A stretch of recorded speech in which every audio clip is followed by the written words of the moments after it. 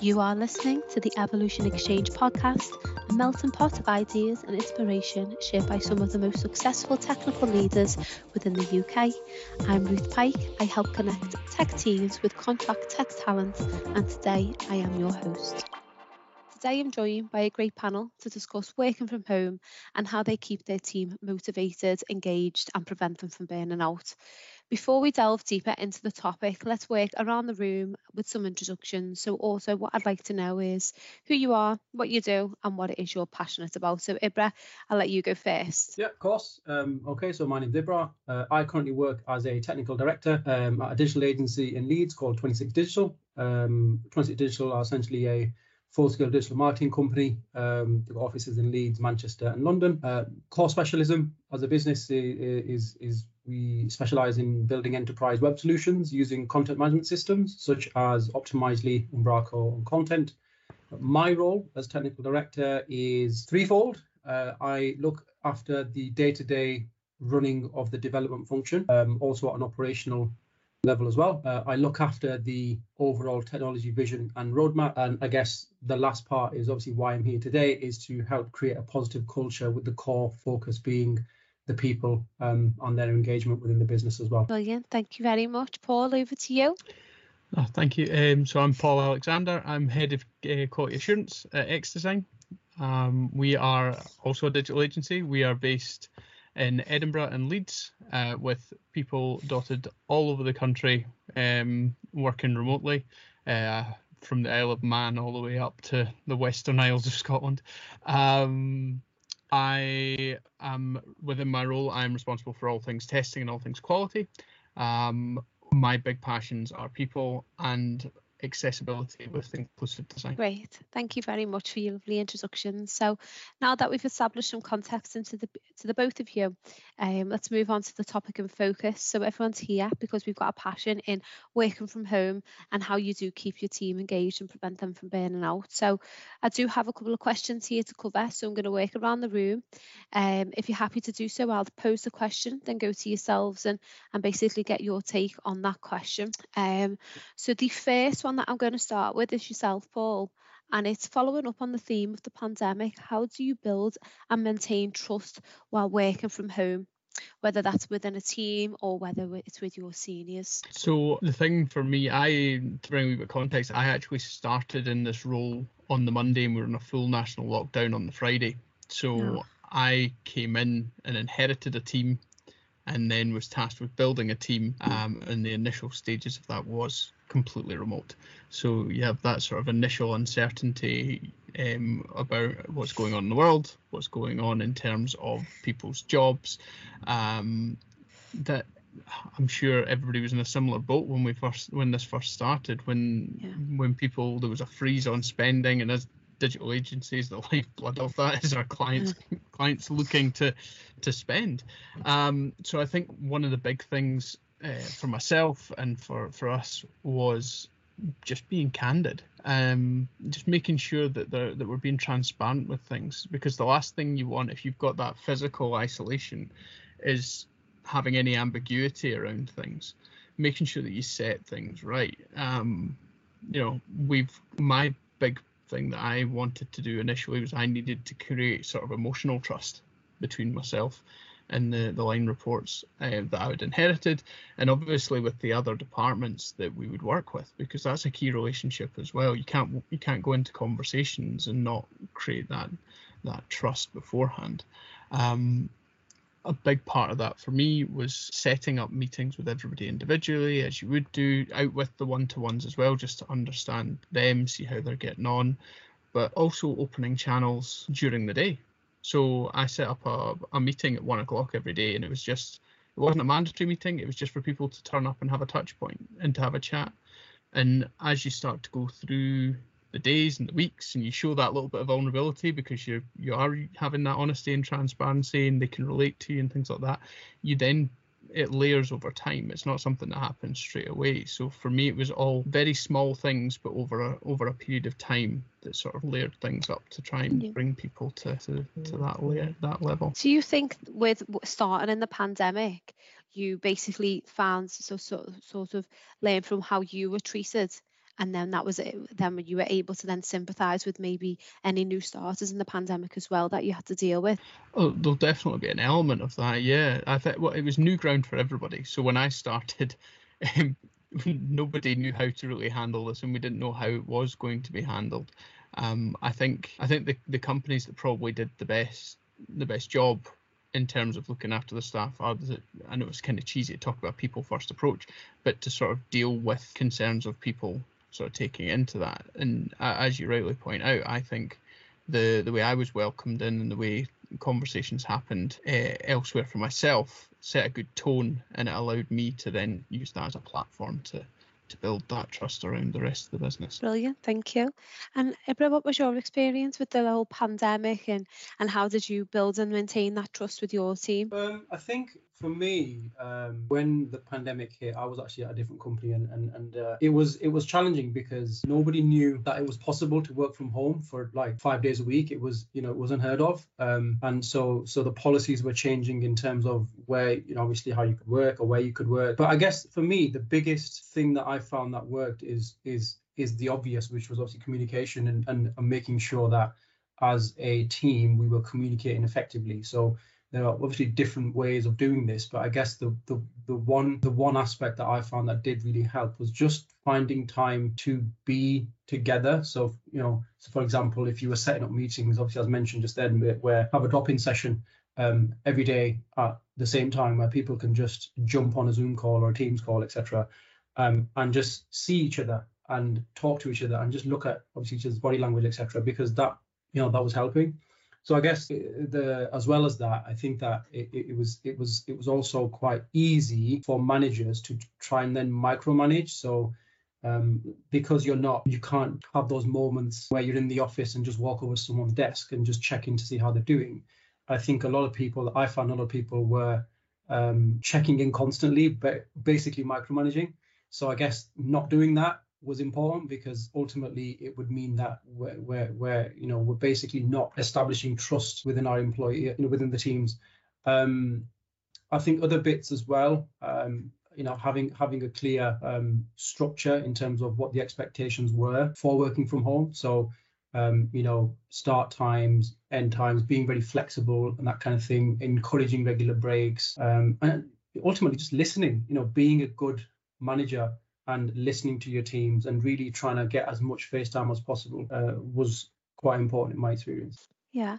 And in terms of obviously making sure that everything's flexible, how did you make sure that there was a healthy limit on that? Because obviously when people aren't there. Yeah, I think for me it was about encouragement. I think encouragement and consistent messaging was key. So obviously we can't control what people do at home, but what we can do as managers and businesses is to encourage it. So taking regular breaks, really trying to promote kind of initiatives. So for example, when the pandemic hit and we were in lockdown, one of the things that we started to do, not just at a company level or organization level, but at a team level as well, is did like remote walking. It sounds weird, but it was basically you would basically join like a call and then go on a walk together, but remotely, and then you could actually track people's achievements and that kind of thing. And it was strange because we were, that wasn't the norm, but it was just looking at activities that you could do remotely. Sometimes we just all get together on a call and just get some food in that was all kind of paid for by the business, and then we would just eat and talk, and it was weird. It was like, normally you wouldn't do that, but it was because everyone was sat at home, their office was there, in their house, and then they were living in their house. So it was just difficult to try and break away from that. So I guess there were just different things that we were doing to try and promote a healthy work-life balance, so to speak. I mean, also just not just kind of being understanding in the sense of start times as well. So, for example, people were, if they were feeling unwell, if they were feeling under the weather, a lot of people did suffer from mental health in terms of just having to stay at home. It's, kind of encouraging regular breaks and maybe starting late or finishing early, that kind of thing. That worked well as well. Brilliant. Who was I speaking to the other day? I hope it wasn't one of you guys. Where they said you were booking meetings in, Yeah. but it was a similar thing to what you were saying, that instead of the meeting on Teams, it'd be a phone call meeting and you go and grab a coffee. But obviously you wouldn't be together, but it'd be a chat with a coffee. Mhm. And the company would then pay for the coffee so that you can both just talk, have a coffee, but it's still technically a meeting. And it just makes it look more so like just a normal chat to get a bit of fresh air instead of a face to face on Teams. Because I think, do you agree that at the beginning of the lockdown with your teams, it was just constant? It wasn't just a 2-minute chat, say at making a coffee. You had to book in Teams chats, Mhm. and then Yeah. then it after and then all of a sudden your whole day is full of Yeah. 30-minute Teams chats. Yeah, I definitely found that all of my days were being consumed by, and this isn't a problem, it was just that is obviously how the world was changing. But all of my day was just literally speaking to people. Because rather than having those, water cooler moments where you speak for 2 minutes and you get your answer, it was more we were having to spend longer trying to speak because you're not in the office. Yeah, I definitely found that I was spending a lot more time online, but that was fine. It was necessary at the time, I guess. Yeah. Paul, did you find that was quite similar to the way that it was with for yourself as well? Yeah, I think my biggest thing was, you talk about the booking of meetings and things like that. It was the actual the logistics of trying to put those jigsaw pieces together, where you find that time that will suit you all. Talking about flexibility within the day, I've got 2 kids, and my wife was at home my wife was a teacher, and she's having to work at home teaching classes, while my 2 kids, who are now 7 and 10, but at the start of this my youngest was just in starting primary 1, and my daughter would have been she would have been primary 3. So we had a 5-year-old and an 8-year-old in the house that were needing their schoolwork done. They were needing to be taken out to places because they weren't quite old enough to be able to go off and do different things themselves. And obviously, interacting with other kids was a no-no at times, because the next door neighbours, we had a chalk line down the driveway, and they used to they played camping. They used to set up campsites on either side of the line and stuff. It was crazy. But that's funny. What you'd then have to do with those different things during the days, you'd have to adapt. You would do little bits here and there that weren't necessarily during the traditional 9 to 5. Not necessarily in terms of the meetings, because you have to be respectful of other people's time, but you know what I mean. So it was the logistical side of that, because other people would have children themselves. They'd have lives of their own that they were needing to lead, and giving people that flexibility within the day and being able to trust them to still be able to do everything became a big thing. I think it has become a lot more normalized to have that flex within the day. Prior to the pandemic, people spoke about flexible working, and that generally meant, well, if you've got to drop the kids off in the morning, you could start at 10. And that was how flexible it was. Whereas nowadays, like for myself, and this is something I openly say to my line reports, is that I do the school run every morning. I'll take my son to school and I'll come back. I'll go and pick him up at 3:15. And I'll do homework with them till 4, and then I'll just do little bits extra elsewhere just to sort of compensate that out, just to make sure I'm getting my stuff done. But I think that was a key conversation to have with my guys, so they knew that was acceptable as well, because there was a lot of anxiety around, I've got to make sure I look productive. If somebody's in the office, you can see what they're doing. Some people, when they were working from home, had that panic where they're like, I've got to make sure I look productive, because nobody can see me. There was some people who went that way with it. So yeah, I think it was more the diary jigsaw that was the biggest issue, while still trying to maintain that flexibility for people. Yeah, definitely. And then going on to obviously the flexibility and stuff like that, we'll move on to the next question. And this is Ibrar's question. And you said mental health was a huge challenge during various COVID lockdowns and beyond. What measures have you put in place to help this whilst your team works from home? So yeah, Ibrar, we'll start with yourself because it was your question. Yeah, that's fine. So I guess a lot of this has already been discussed, but I think that a lot of what we're talking about kind of overlaps. But just in terms of what Paul said, I couldn't agree more that the trust element was key. Mental health shows up in different forms, right? And it's just the fact that we'd have to homeschool I've got 3 daughters, and it was very, very challenging because each of them, different ages, had different types of homework to do, and everything was being done from home. Schools were closed. Fitting that in around work was a challenge, and I think that that in itself was, made me quite anxious, because I was thinking, hold on, I've got to fit this in. My wife works in the NHS, so she was obviously needed there, so a lot was on me, and I just felt as though, well, I had the backing of the business, and I think that trust was there in being flexible. If you need to start at 10 because you want to do an hour in the morning of homeschooling, and then you have a few meetings, and you then do the rest of the work with the other 2 kids from 3 till 5, and then make up time elsewhere, that was fine, and it was accepted, because that's just the way that things were.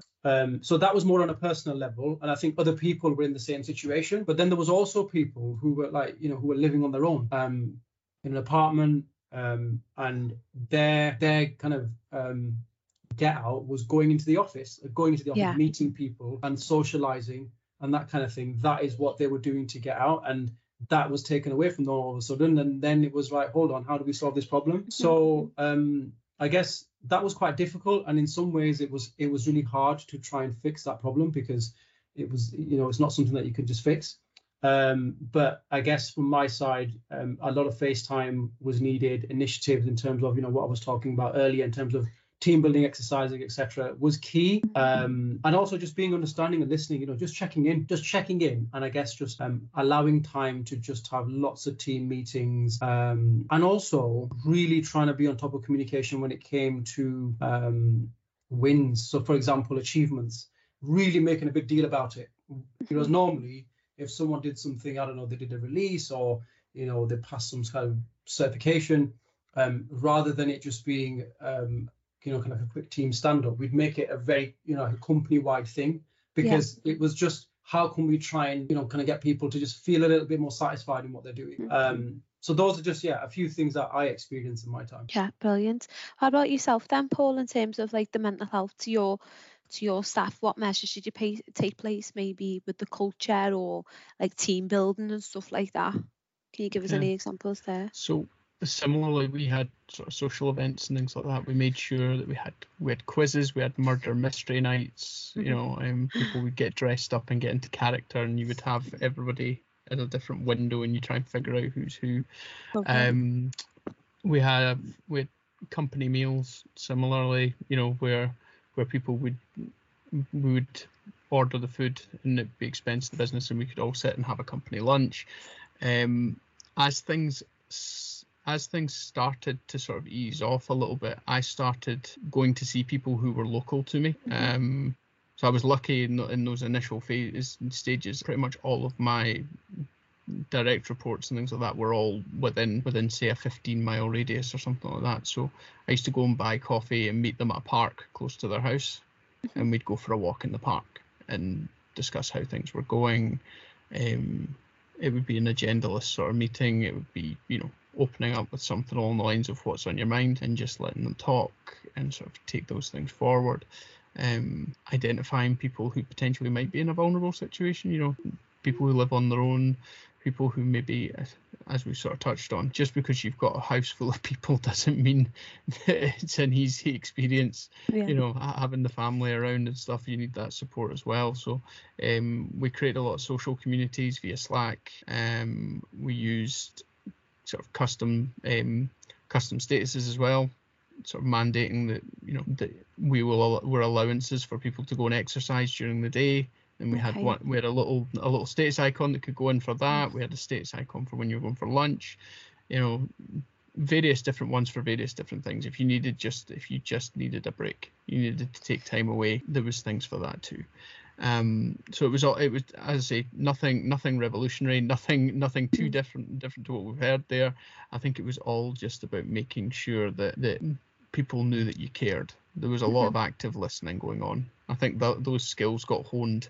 You would remember things, and even just remembering small details and then bringing them up in conversation later in the week, so that people know that you were listening. It means that they feel that. It's That would be what I would say. Yeah, that's really good as well, because obviously it's it going like to the quick wins, or for you to relay something back to somebody, say after a week's time. It does make them feel like the first point that they can trust in you, and they feel okay, I'm actually part of this team, so it makes them feel a lot more worthy. And then obviously want to work a lot more. In terms of like people that worked on their own and stuff like that, did you ever come across people working too many hours? And then how did you approach that setting? Yeah, so it did happen a couple of times. The conversations sort of generally opened up with me just trying to understand why. Is it a work thing or is it a social thing? Is it because they've got nothing else to do in their mind and they might as well just work extra and things like that? Because that's not good either. Obviously, if it's a work thing and they've got too much work on, that's a different scenario, and we deal with that accordingly, just as we would do with any other. But for me, the advice I was trying to give people is find a physical disconnect from the working day, set clear parameters for it. And for me, it was, for a while I was working in my bedroom. But I realised that when I went to bed, it was I would see the workstation and I would start thinking, right, tomorrow. And before I know it, it's 2 a.m. and I've already planned out my day. I'd wake up, first thing I see in the morning is my workstation. So first thing in the morning, last thing at night, it keeps you awake because you're thinking different things. So I moved into the attic. And the nice byproduct of that is the fact that it's not the most palatable place to sit. So I don't want to sit here for any longer than I have to. But when I close my laptop that's me physically moving into commute mode. Yeah. Because that was the thing I always missed, and I found that other people missed as well, is that decompression between finishing work and going to home life. And I think that was the big problem with people working later, is that because they didn't have that, the lights are going off in the office, I need to go home sort of moment, they struggled with that. So I think one of the things that I found that helps people was saying to them, have a time that is the latest you're going to stop, switch off the laptop and go for a walk. Because it's that it's a physical transition. You go outside, you go away from where you are, and you come back, and it's almost sort of a shortened sort of synthetic commute, so to speak. If you go and do that, then you've gone and you can have that disconnect from work, and you can sort of decompress and then come back to home being home rather than just sitting at a workstation all day. I think it came down to routine, didn't it? It was like normally your routine was wake up, eat something, sit on a train or tram, and then get into the office, right? That was like psychologically in your mind, you were thinking, I've got to go to work, I've got to get up and physically do something. Whereas pandemic hit, lockdown, and then you get up, get ready, and you sit at your desk. That's it. And literally you're going from one room to the other. If not, you're walking across the room to your desk, and that's it. And I think that was the big one for me, because it was just crazy. And I think you were forced to try and build a different routine. So as you just said, it was like, lunchtime, for example, go for an hour's walk, clear your head, go somewhere scenic, so you just feel as though you've seen something that's not your desk or your bedroom. Because my desk was in my bedroom as well, and I couldn't do it. I was like this is just, I sleep in this room, and then I'm working in this room. Sometimes I was eating in the same room as well, because it was obviously work would get so busy that I was doing. So what I was doing is literally going against all the kind of all the lessons that I would try and push forward onto the team. I wasn't doing that, so it was just trying to break away from that, thinking, hold on. So then in the end, I'm now in half baby room, half office, but it's away from kind of everywhere else. So I think that really had is breaking out of where you normally spend most of your time, and definitely kind of creating some kind of a routine where you're going out for a walk, or you're doing something else that's just outside of your home. And especially I think what you said earlier as well was like when things did start easing a little bit, and you could start meeting. I think it was one person or two people in a circle of friends, I can't remember now. But that helped, because anyone who was close to me, we would just meet up and go for a walk together. And then it started to feel a bit better. In terms of obviously working from home and stuff like that. So I just wanted to get your feedback on this, or your insight onto this. So I've been looking, and there's been so many companies now on LinkedIn urging staff to go back to the office because they feel like the innovation and the activity has suffered due to people working from home. What do you think on this? Do you think that's true, or do you think this is just people going back to being old-fashioned in their old ways? What do you think on that? And you can go first. All right. I think from my side, I'd say I think we've gotten used to working from home, right? Yeah. That's the thing. We've gotten used to it, and although novelty wore off quite quickly because we wanted to get back into the office because we were in kind of at home so much. Personally, I don't think we may ever go back to a fully 5-day office week because of the perks of just having that flexibility of working from home. You know, I'm a father, I'm quite active in school and all that kind of stuff. I think what helps and where there's some truth in what you're saying is, yes, creativity does take a hit because you're not physically in the same space. You can't do your whiteboard sessions. You can't have those strategic meetings where you're trying to define a roadmap or some kind of a vision for clients. Maybe coming into the office on a needs to know basis. So, for example, if you've got a meeting with a client for 3 hours, go in for that 3-hour meeting and then come back home. Because do you really need to be in the office all day? And if you're going into the office, are you just going in to have a bunch of one-to-ones, or are you going in just to work? If you're going in just to do what you were going to do at home anyway, then what's the point? Whereas if you're going in for something valuable and useful, like checking in with your team, maybe a team outing, you know, so I'm a big advocate of that, where I'll get the team into the office like every month, the entire development team, and then we'll go out for a curry in the evening. That's a nice, you know, like a good use of that time. And in the middle of all of that, I might have a couple of client meetings and then some in-person strategy meetings, for example. So I would say I would only go into the office if it made sense, and I'd probably encourage the team to do the same thing. Yeah, brilliant. What do you think, Paul, in terms of returning to the office? Do you think it is more beneficial? So we've told our staff that we are going to remain remote first. Okay. The office is there if you need it, but we're not opening up offices that will be able to see everyone. So if everyone turned up on the same day, it's not going to happen.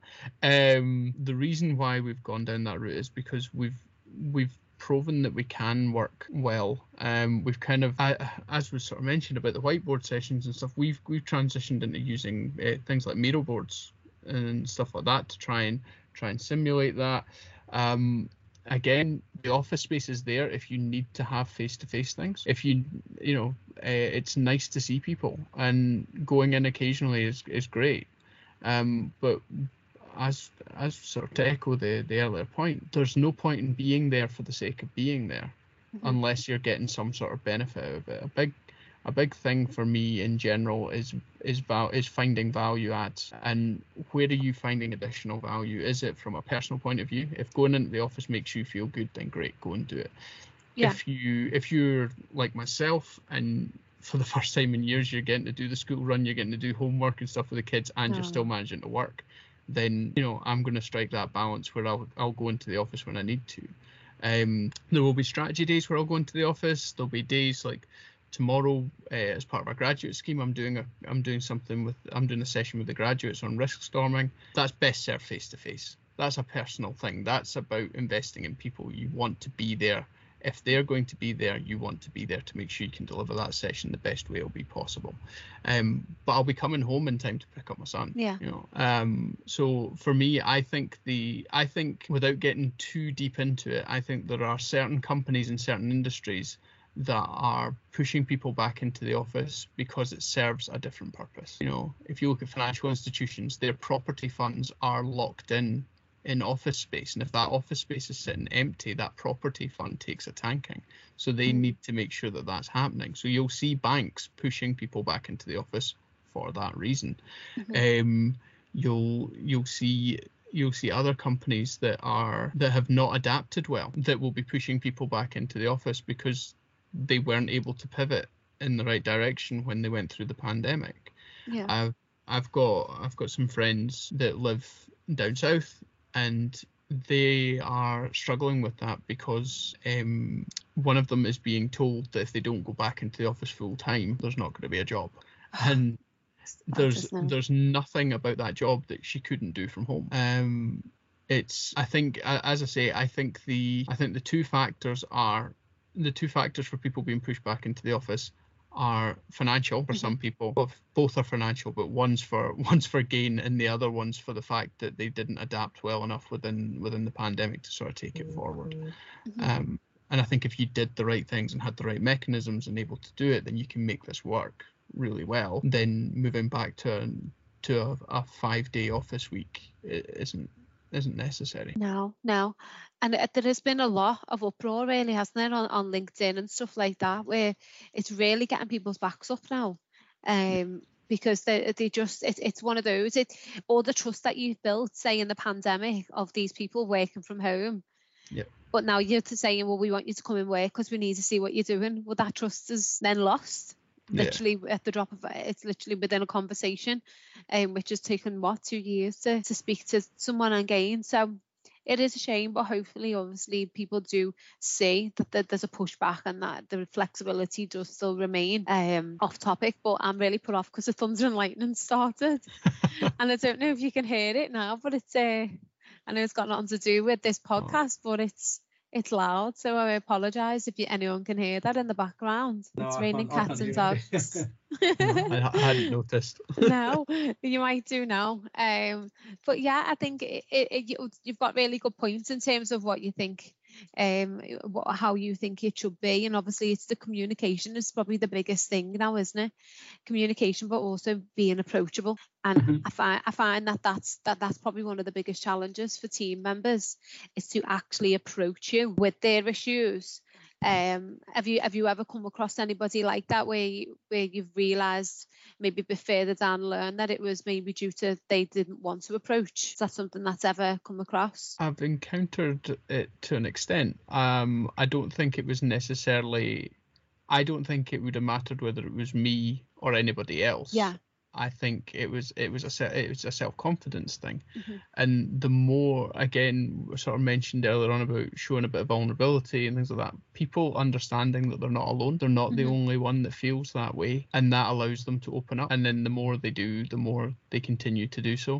As you say, it is quite tricky to identify. Some people have really good poker faces, but with the active listening piece and picking up on subtle social cues, there'll be certain parts that you can pick up on, and if you follow up on it without sort of pressing too hard, then hopefully with the trust you've built, you can then sort of bring those forward.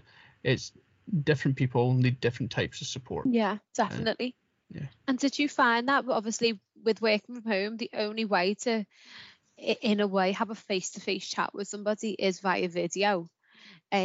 Did you what objections did you have to maybe people not just necessarily not feeling comfortable putting their video on? We actually made it a company policy to make it on, to always have video on.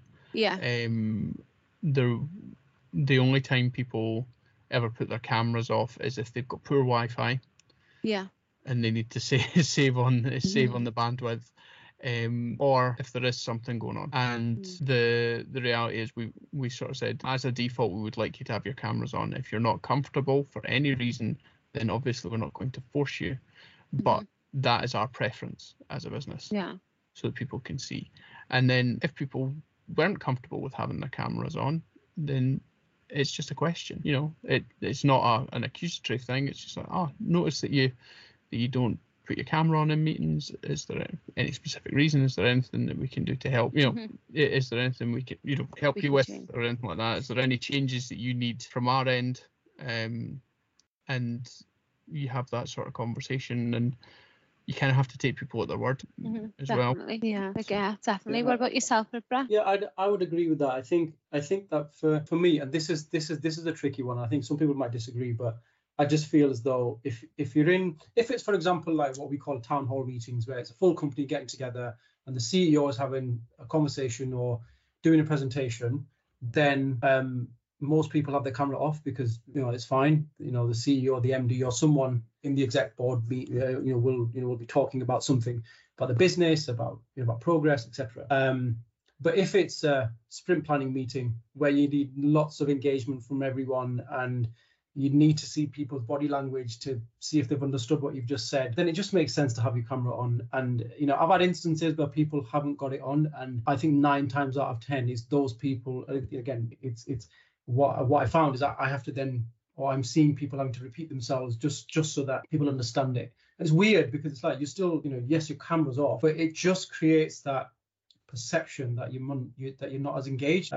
Whereas if everyone's got the cameras on, you're having quite a collaborative session. Let's say you've got like a mural board up and you're doing an interactive session with sticky notes, etc. It's just useful having your camera on so you can just see people and just make sure that they're understanding everything as well. But yeah, that's just what I've found. Some people just don't have it on, and no matter how many times you say, look, it'd probably be better if you had your camera on, won't put it on. That's fine as well. Yeah, definitely. Lovely. Well, I'm gonna does anyone else want to add anything to that? The only thing I would potentially add is I think it was easier for us early on because we only had about 45 people in the business. Yeah.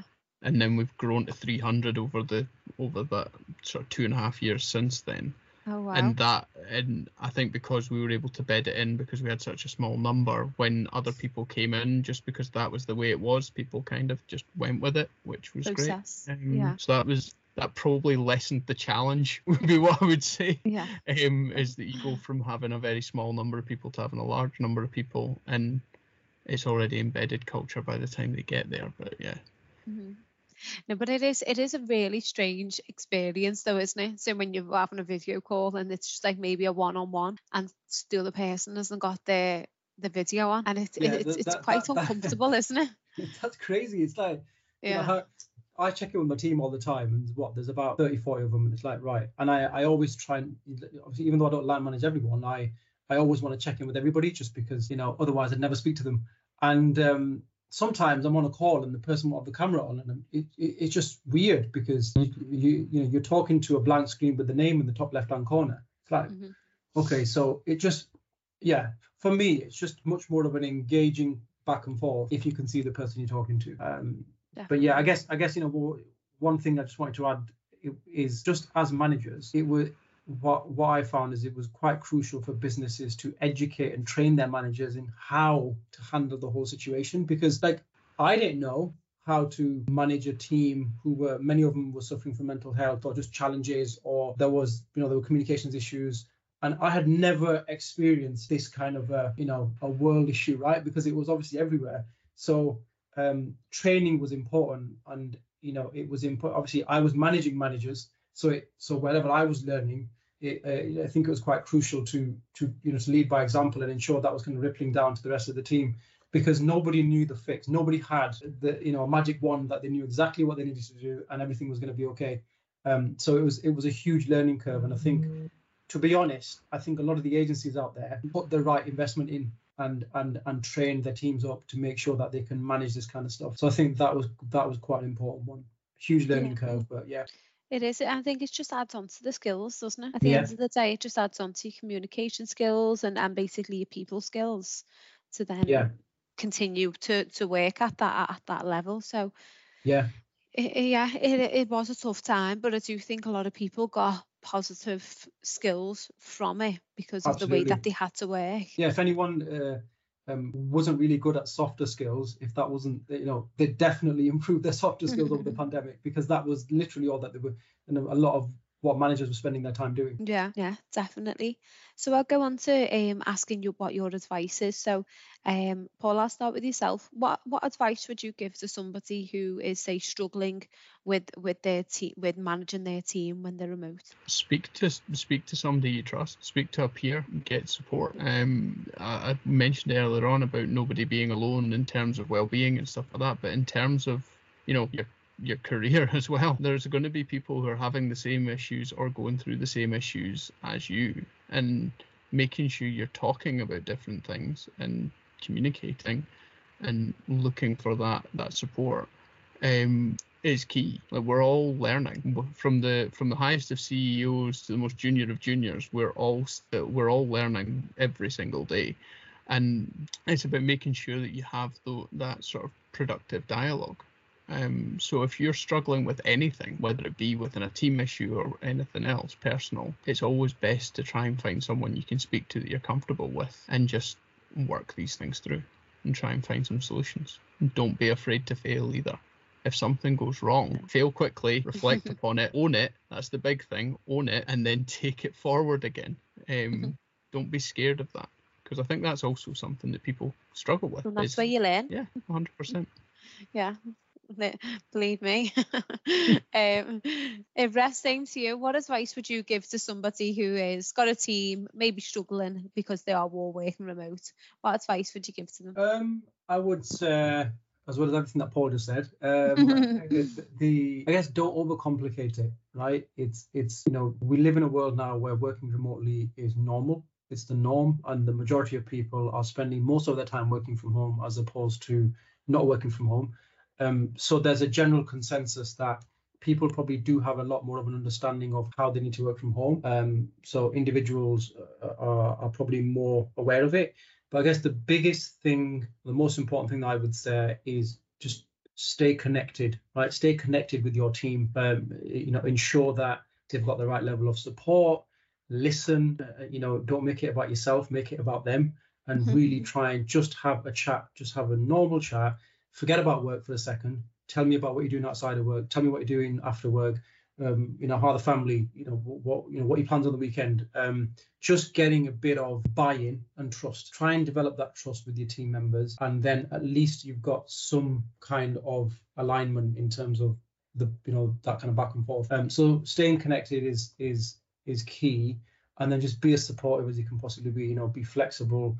If for example, normal 9 to 5 doesn't work, and if there's kids around and a different working pattern would help, then be open to that, because at the end of the day you're going to get the best out of them. And the last thing I would say is definitely don't micromanage. Just have that trust, trust the team, and as Paul said, let people make mistakes, let them make mistakes, let them pick themselves back up, and let them learn from it, and along that journey as a manager or managers, support them throughout that entire process. That's amazing.